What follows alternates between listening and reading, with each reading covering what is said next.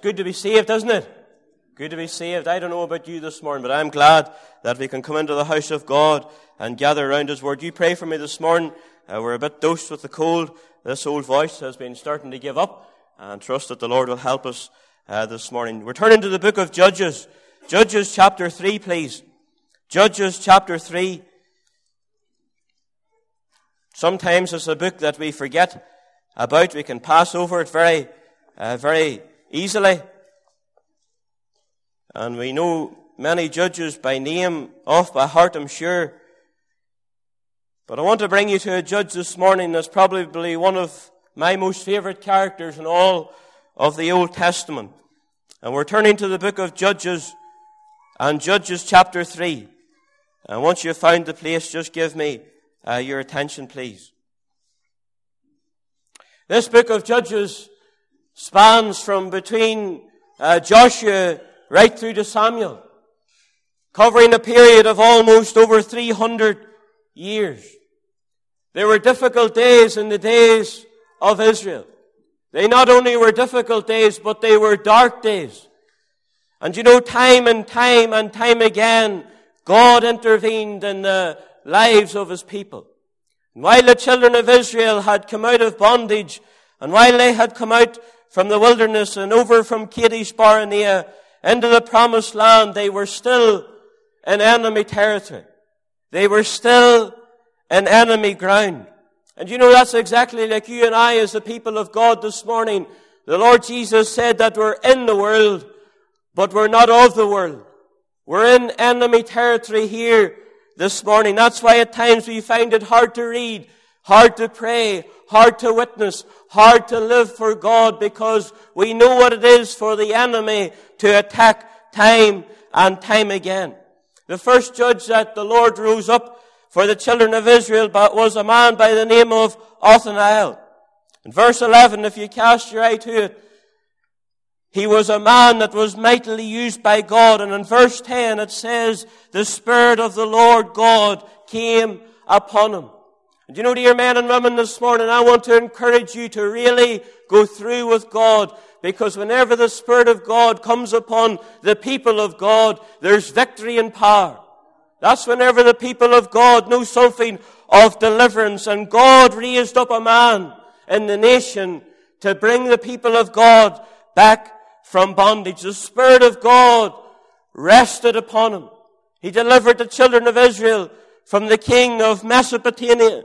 And for 40 years, they knew something of victory and peace. If you cast your eye to verse 11, it says, and the land had rest 40 years.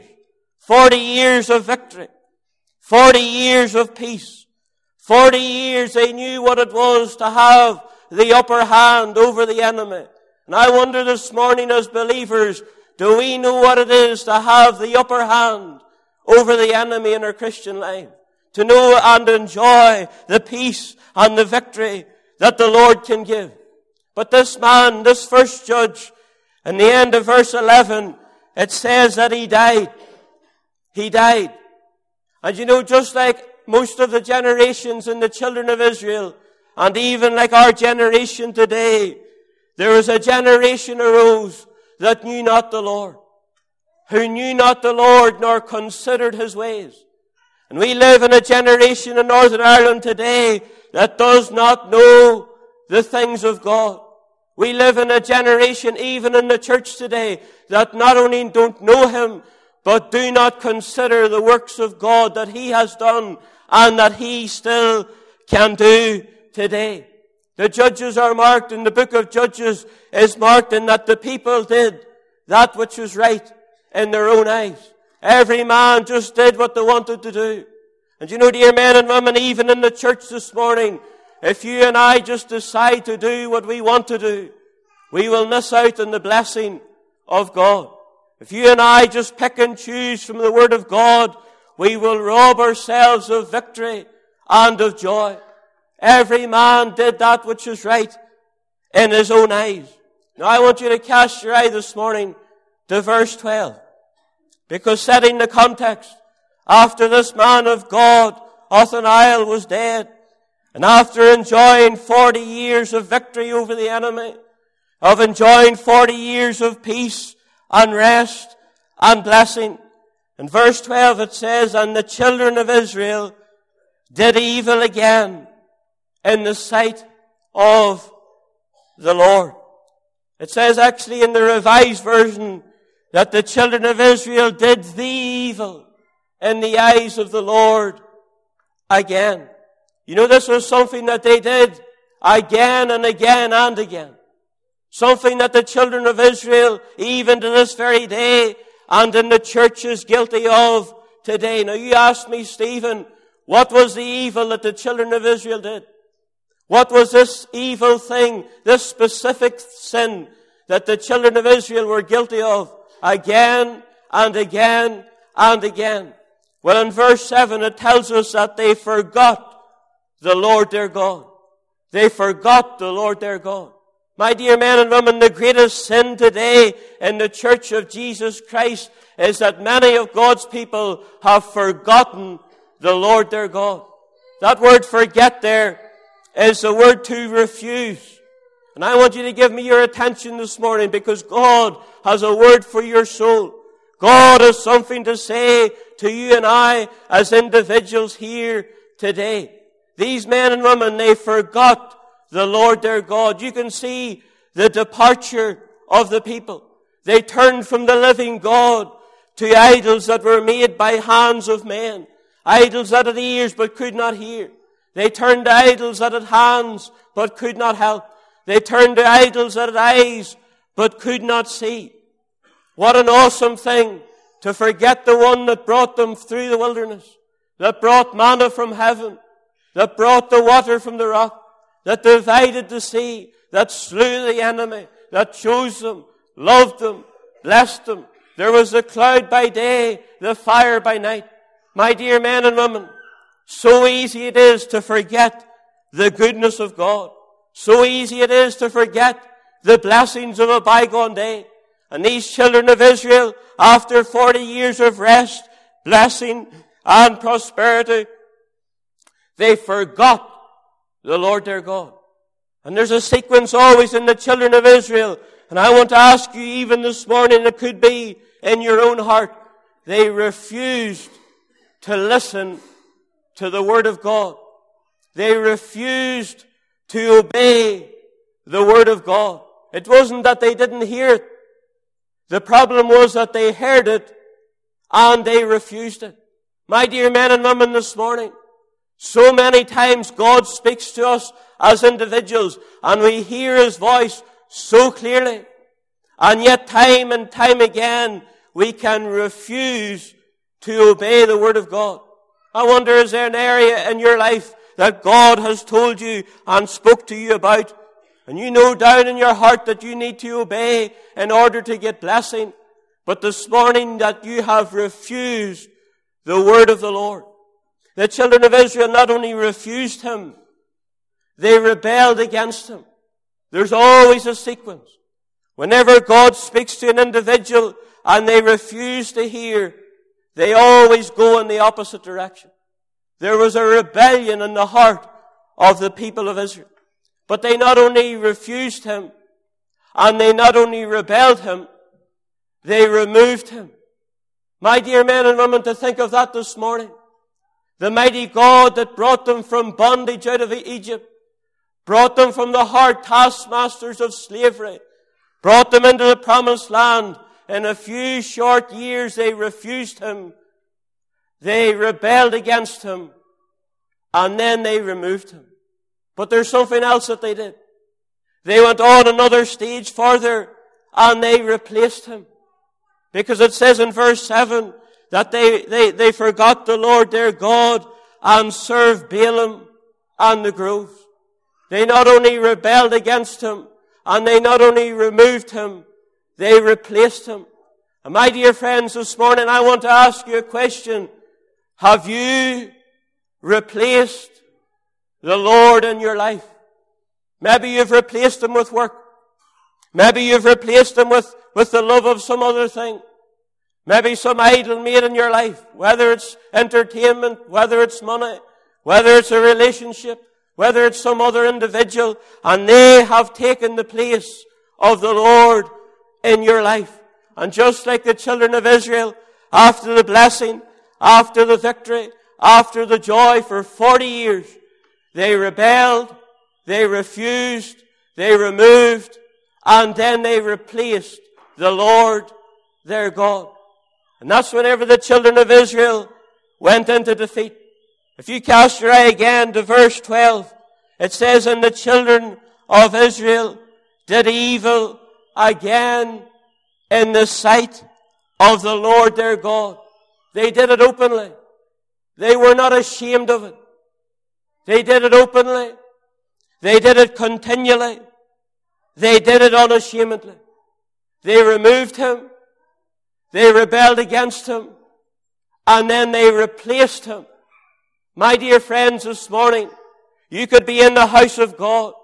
You could wear the right clothes. You could carry the Bible. You could sing. You could know the verses of Scripture. But down in your heart, you could have removed, rebelled, and replaced the first love of your life. Down in your heart, there's something else sitting on the throne of your heart. It was Robert Robinson who penned that lovely hymn, Prone to Wander, God, I Feel It. And you know, dear friends, this morning, that's probably why many of us are not enjoying the things of God the way we should. Most probably that's why we're not in touch with God the way we ought to be, is because we've refused him, we've rebelled against him, we've removed him, and the final straw is we've replaced him. You see, the children of Israel, they still had the form of godliness. The children of Israel, they still had their outward show of religiosity. They still had the tabernacle. They still had the ark. They still had the priests. They still had the sacrifice. But down in their heart, they were separated from God. They had wandered far, far away from him. Let us get our eyes just off the children of Israel. And let's get our eyes this morning on ourselves. To think of the one that died for us. To think of the one that loved us before the foundation of the world. To think of the one that sent his dearly beloved Son, and there on the cross of Calvary died and suffered the just for the unjust. And there he redeemed us by his precious blood, and has blessed us, provided for us, cared for us, protected us, day in and day out. And I want to ask you a question, as I have asked myself before the Lord. Have we, as individuals in the evangelical church in Northern Ireland, have we refused the voice of the Lord? Have we went a stage further and rebelled against him? Have we went another stage and removed him?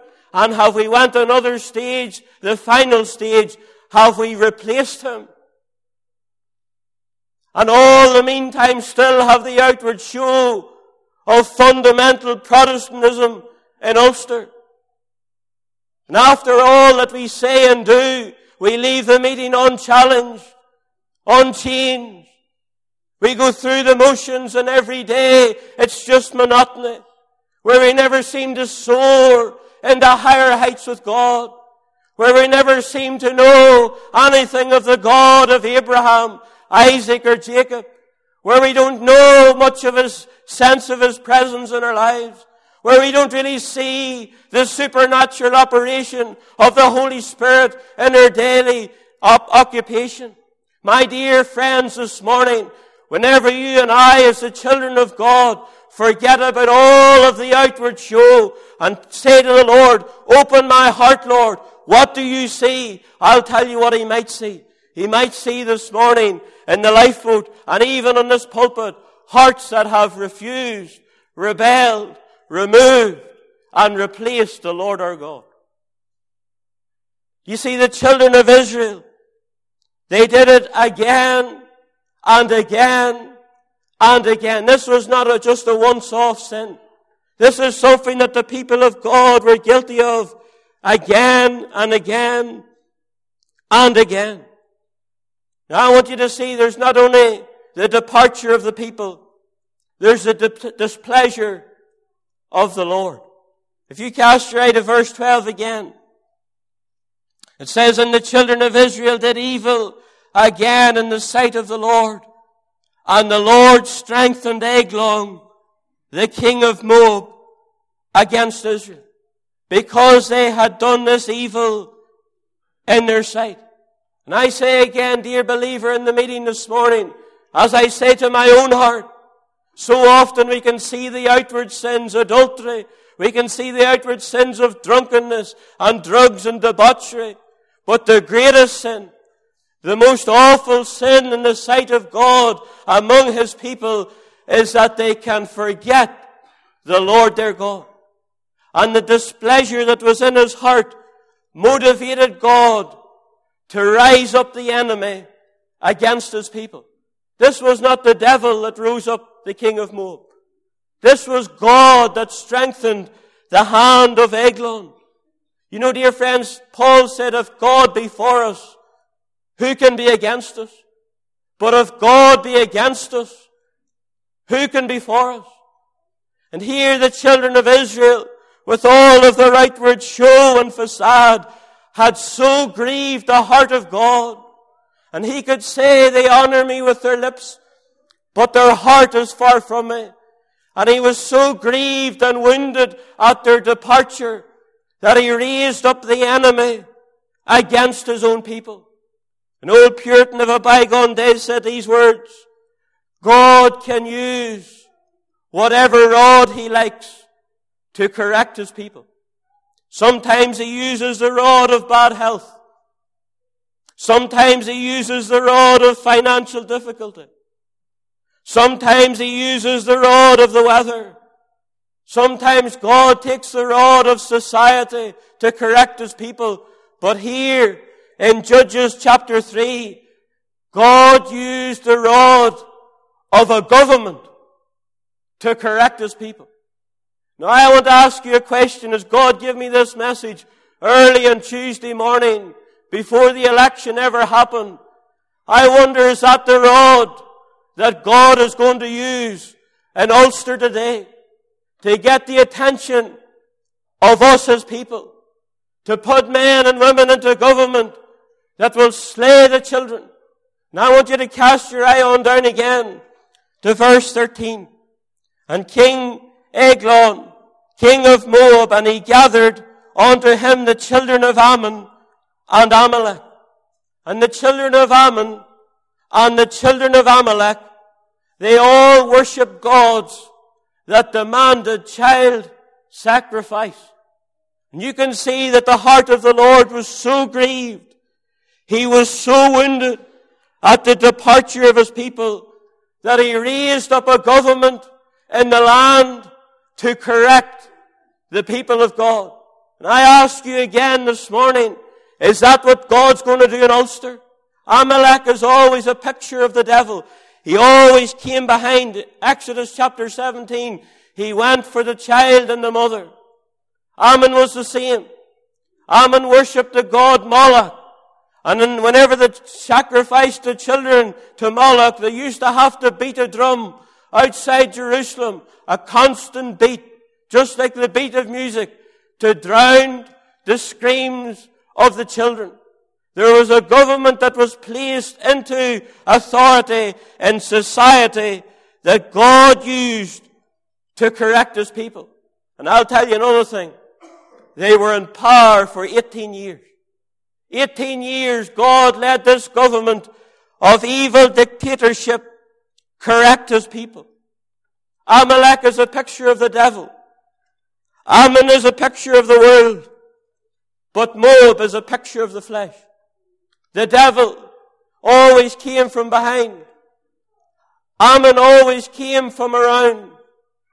But Moab's strategy against the people of God was to come from within. You know, dear friends, this morning, the devil and the world would love to destroy you and I as the people of God. The devil every moment of the day and all his hordes and emissaries of the pit are watching every move you and I make. Every thought, every word, every deed, weighing and scaling all of our activity. The world is seeking to pollute us. But you know, the greatest problem that you and I have as the people of God is not the devil. The greatest problem that you and I face is not even the world. The greatest problem that you and I face every day is ourselves. The flesh. Moab. Amalek was from out. Ammon was from out. But whenever Moab came against the children of Israel, and Balak couldn't curse them, you know what he said? King of Moab, he said, we will go among them and pollute them. Do you know, dear friends, this morning as the people of God, the greatest fight that we have is against the flesh. There's three things that mark the children of Moab that paint a picture of the flesh. They were marked by pride. Pride. They were marked by lust and immorality. And the third thing, they were marked by indulgence. That's why this King Eglon, if you read on down sometime in verse 17, it says he was a very fat man. He pulled all the restraints away. You know, dear friends, this morning, if you and I as the people of God intoxicate ourselves with pride, if we intoxicate ourselves with lust and indulgence, the flesh will have the upper hand. The Apostle Paul in the book of Romans chapter 7, he talks about the flesh. He said, in me, that is in myself, there dwelleth no good thing. He said that the flesh wars against the spirit, and the spirit against the flesh, and these are contrary one to another. That inner man, that old nature, even though we're saved, there's something within us of the old man that every day seeks to defeat us, seeks to cripple us, seeks to take us away from the things of God. And the one that you feed the most will get the victory. And the children of Israel, they gave place to the enemy. They grieved the heart of God. They removed him. They replaced him. They rebelled against him. And the God rose up the enemy against him. And if you cast your eye to verse 13. And he gathered unto him the children of Ammon and Amalek. And they went and smote Israel. And possessed the city of palm trees. That's the city of Jericho. You remember when the children of Israel came over from Kadesh Barnea into the promised land. The very first victory that they had was Jericho. The very first place where they knew what it was to defeat the enemy was Jericho. Now you and I can look back to a day in our life when we were saved. A day in our life when we were born again. As it were, we came over Jordan.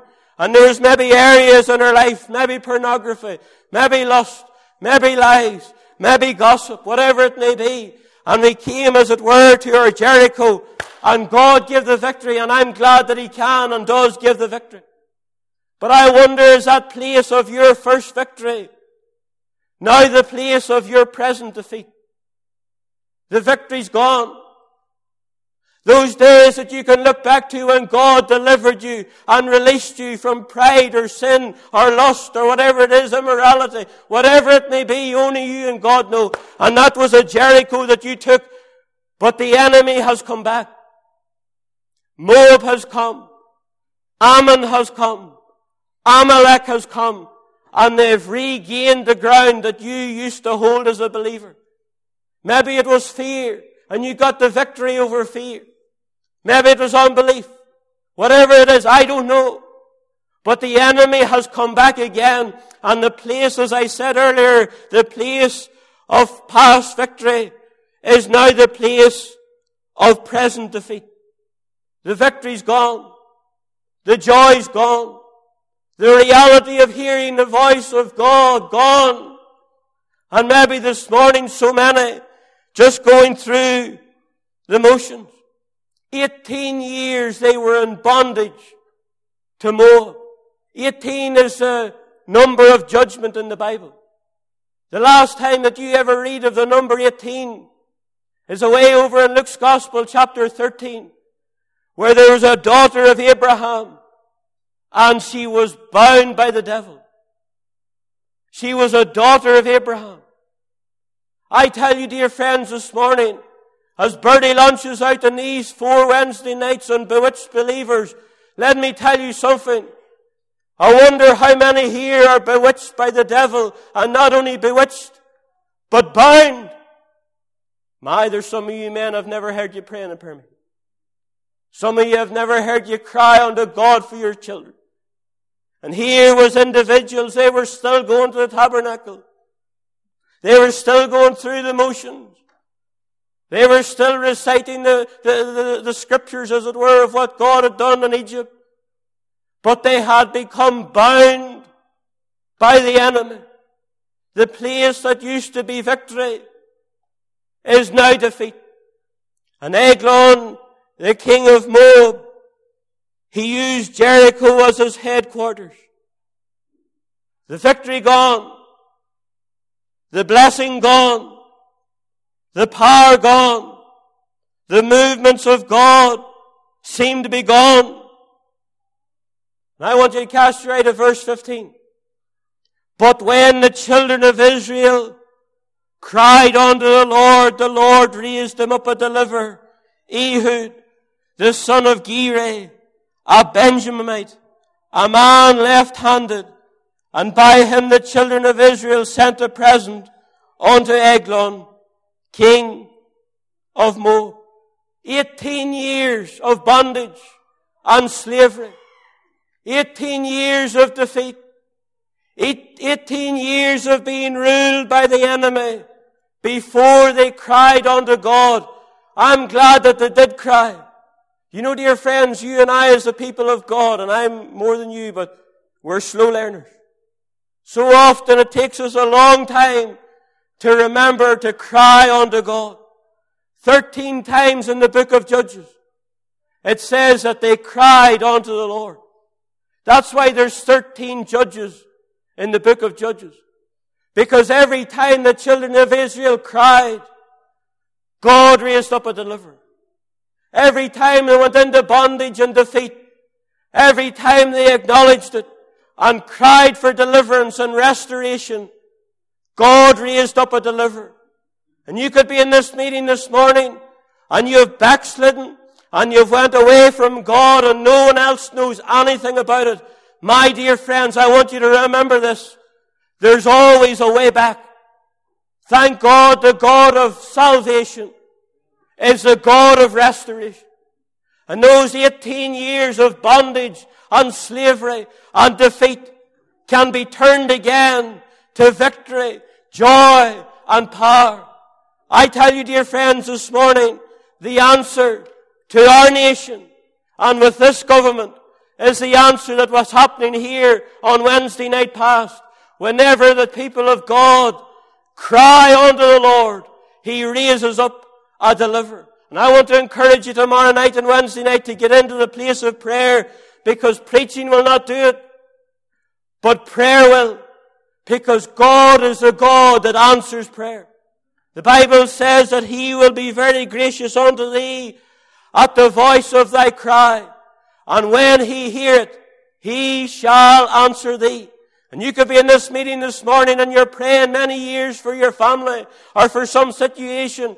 My dear men and women, keep crying unto God. And if you're here this morning and you're backslidden and you've indulged yourself in sin and it's almost ruined your life and it will ruin your life and you're no longer walking with God, you're no longer enjoying the Lord, I'll give you the remedy to restoration. Cry unto God.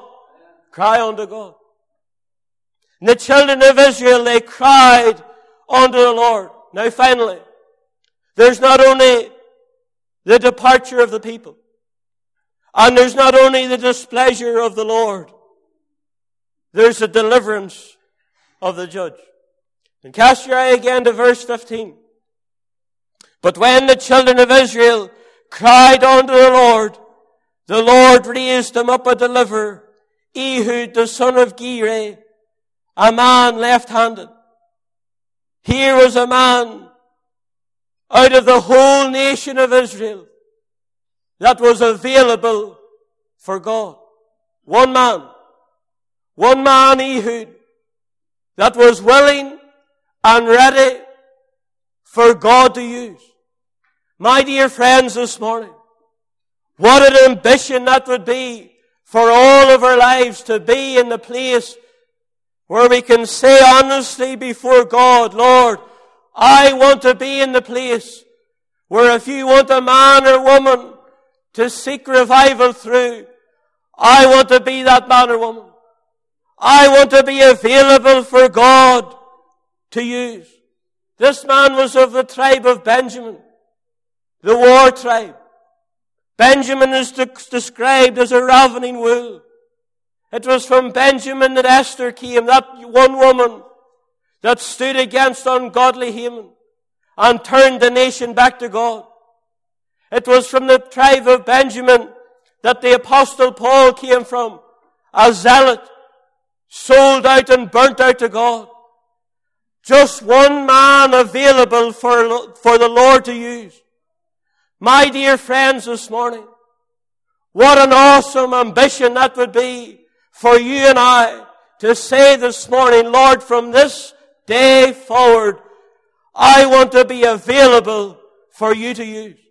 I want to be available, Lord, whether in the place of prayer, whether in service on the street, whether in helping Robert on the doors, whether it's in this assembly, to say, Lord, I want to be available for you to use.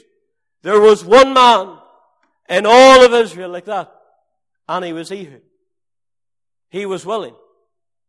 He was willing and ready to go. But there's not only the willingness of this man, there's the weakness of this man. The Bible says that he was a man left-handed. And if you have a margin, it'll tell you that he was shut of his right hand. This man was born with the operation of his two hands. But something happened in his life that wounded his right hand. The right hand is the hand of power and the hand of strength. The right hand is the hand of authority. But there was something happened to his right hand. Maybe he was wounded, I don't know. Maybe somebody dropped something on him and hurt him, I don't know. Maybe he fell. Maybe he hurt it. Whatever it was, it withered up and it was weak and it became a limitation to him. It became a hindrance to him. But my dear men and women, let me tell you this. When it comes to the things of God, the weaker you are, the better. The weaker that you and I as the people of God can be, the more He will use us. God's not interested in what you and I can do. God's not interested in your ability. God's interested this morning, are you available? Here was a man that could do nothing with his right hand. But he had one hand, the hand of weakness. And God took him. There's some of you here this morning, God hasn't called you to preach. God hasn't called you to the mission field. And wherever you are along the road of life, you've maybe said, Lord, what can I do? That's exactly the person that God is after. Here was a man marked by weakness and frailty. Paul said that he chooses the things that are foolish to confound the things that are wise. He calls the things that are weak to confound the things that are mighty. He uses the base things, the despised things, the things that are not, to bring to naught the things that are. My dear friends, this morning as a believer, if you're saved and you're weak, you're a candidate for God to use, and the reason why God may not be using you is that you haven't made yourself available. And you know, one of the best ways that you can make yourself available for God to use is to get into the local assembly. Because God will use you through the body of believers in the local church. And many of God's people, they skirt around the outside and they never come into fellowship. They never tie their roots down. They never commit themselves to work. And then they say, Lord, why do you not use me? Because God always uses the church and sends you out from there. You could be weak, but are you willing? Are you willing this morning to outrule all of your preconceived ideas and say, Lord, I'm going to do what you have told me to do? Or will you refuse Him, rebel against Him, remove Him, and replace Him And God bypass you. It was Wiersbe that said God uses the most unlikely saints to accomplish the most unexpected results. Moses was a stutterer. The disciples were ignorant and unlearned men. Paul, it says that his bodily presence was weak.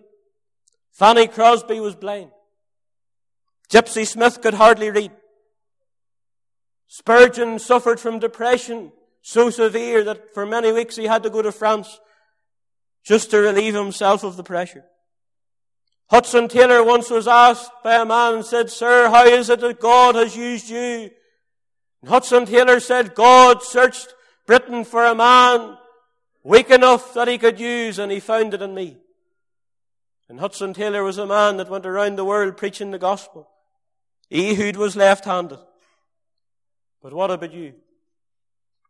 What about you? Are you going to be an Ehud? Are you going to amount to much in your Christian life and say, "Lord, well, I can't do anything at the front. Well, I can't do anything maybe where men and women see me." Like these men that are building up in the back, most of you don't even know who they are, but they're available for God. That's it. Because whenever you're there, that's when God will take you. Making yourself available on the prayer meeting nights. Making yourself available for God to use wherever you may be. Ehud was available. Now I want you to see something else this morning. There's not only the servant this man was, but there's the sword that he made. If you cast your eye down to verse 16, it says, "But Ehud made him a dagger, which had 2 edges, a cubit length, and he did gird it under his raiment upon his right thigh." Here was a man knew that he needed a weapon to face the enemy. And this one-handed man begins to make a sword. I was out last night and I was bringing in the washing, and Emily was on my shoulders. I was holding her one foot with my right hand, and I says I must just try this just like Ehud did. And I tried to take the washing off with the left hand, and most of them fell on the ground. But here was a man with all of his limitation and disability. Long hours and late nights in front of the fire in the forge with one hand. You imagine him now over the anvil and over the fire, just secretly working alone, preparing for the day that God was going to use him. Hammer blow after hammer blow. The sweat coming off his brow, day in, day out. It would maybe have taken him 3 or 4 times longer than an ordinary blacksmith. But here was a man who made himself a sword. My dear friends, this morning, if you and I are going to be much for God, we'll need to know something about the sword. The 2-edged sword of the Word of God with long hours and late nights, whatever time it takes to get to know this Word. And here was a man, he made it and he mastered it with left hand. The hand of weakness. I can see him whenever he made it. He holds a sword, but no power, no strength. But this man, after patience and persistence, he gets to use it. He gets a grip upon it. He gets to master it. And you know, whenever Ehud used it, he used it well. Whenever this man used the sword, he used it well. And here was a man that knew what it was to take time to prepare for service. My dear friends, this morning, prepare for the battle. Prepare for service. Here was a man that got a grip upon the Word of God. And then he mounted it upon his right thigh so that he could pull it out with his left hand. And that speaks to me as believers. We not only need to master the Word, we need to walk by the Word. He put it upon his thigh. Every time that he stepped, he would have stepped gently, lest that sword would have went into his leg. My dear friends, the Word of God says, let us walk circumspectly, not as fools, but as wise, redeeming the time. We're to walk worthy. We're to walk circumspectly. We're to walk in honesty before the Lord, to walk according to the Word of God. My dear friends, this morning, that's where God will use us. Here was this man, and he had plenty of excuses. But he set the excuses aside. And there's some of you here this morning, you've excused yourself long enough from the house of God. You've made excuse after excuse. I couldn't do that. Oh, I couldn't help out there. My dear men and women, God needs you. And we as elders, we want to see you growing and helping in the things of God. Here was a man that prepared for service. And as we close, let us read a few verses together. Verse 17. And he brought the present, or the gift, unto Eglon, king of Moab. And Eglon was a very fat man. And when he had made an end of offering the present, he sent the people away that bare the present. But he himself turned again from the quarries that were at Gilgal, and said, I have a secret errand unto thee, O king. Keep silent. And all that stood by him went out from him. And here was Eglon. He came with this present, this bondage money that Israel was going to pay to Moab. And he comes and he presents it before Eglon. And it seems to me that they all go out from the presence of this king. And it says in the midst of verse 19, but he himself turned again from the quarries that were at Gilgal. And if you have a margin in your Bible, it'll tell you about the images or the idols. Now here was a man. He felt something of the stirring of God in his soul. He came out from the bondage of paying the money to Eglon, and he comes down to Gilgal. And Gilgal was the place where the children of Israel crossed over Jordan. It was the place where God rolled away the reproach of Egypt. It was there where they were first liberated. It was there where they rededicated themselves to the Lord. It was there where the 12 stones as a pillar stood as a memorial to the power and authority and the promises of God. And whenever Ehud left the presence of the king and went down to Gilgal, the place of victory and deliverance, and he saw all of the idols of Moab, he maybe even heard the screams of the children, Ehud's heart stirred within him. Ehud remembered that this was the very place where God brought us out of bondage. This is the very place where the Lord Jesus Christ, pre-incarnate, appeared to Joshua.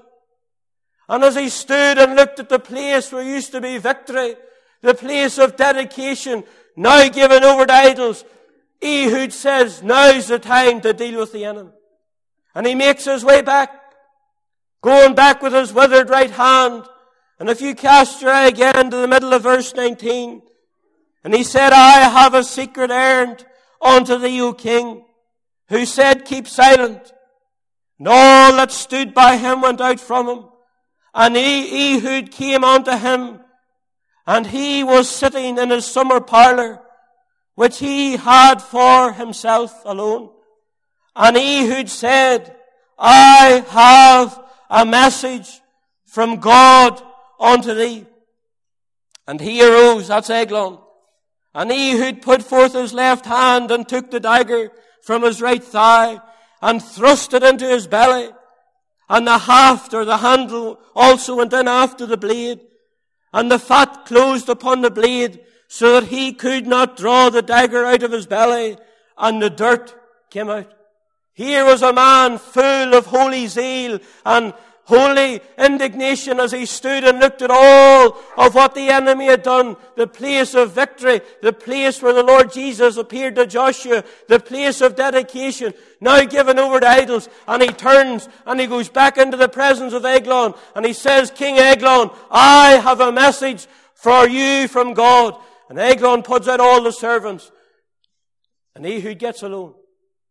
And as he looks at Eglon in the eyes, and Eglon stands up, that very fat man, Ehud puts his hand down into the sword that he'd prepared, down into the sword that took hours, days and nights to use, and he pulled the dagger out, and he thrust it into his belly. The very handle went in. This man, he used it well, and the dirt came out. My dear friends, if you have an Eglon in your life that needs to be slayed, whether it's pride, whether it's pornography, whether it's secret drinking, whether it's immorality, whether it's gambling, whether it's lying, whether it's gossiping, an Eglon is on the throne of your heart. You know what you need to do? You need to get alone before God, and you need to pull the Word of God out, and you need to kill it.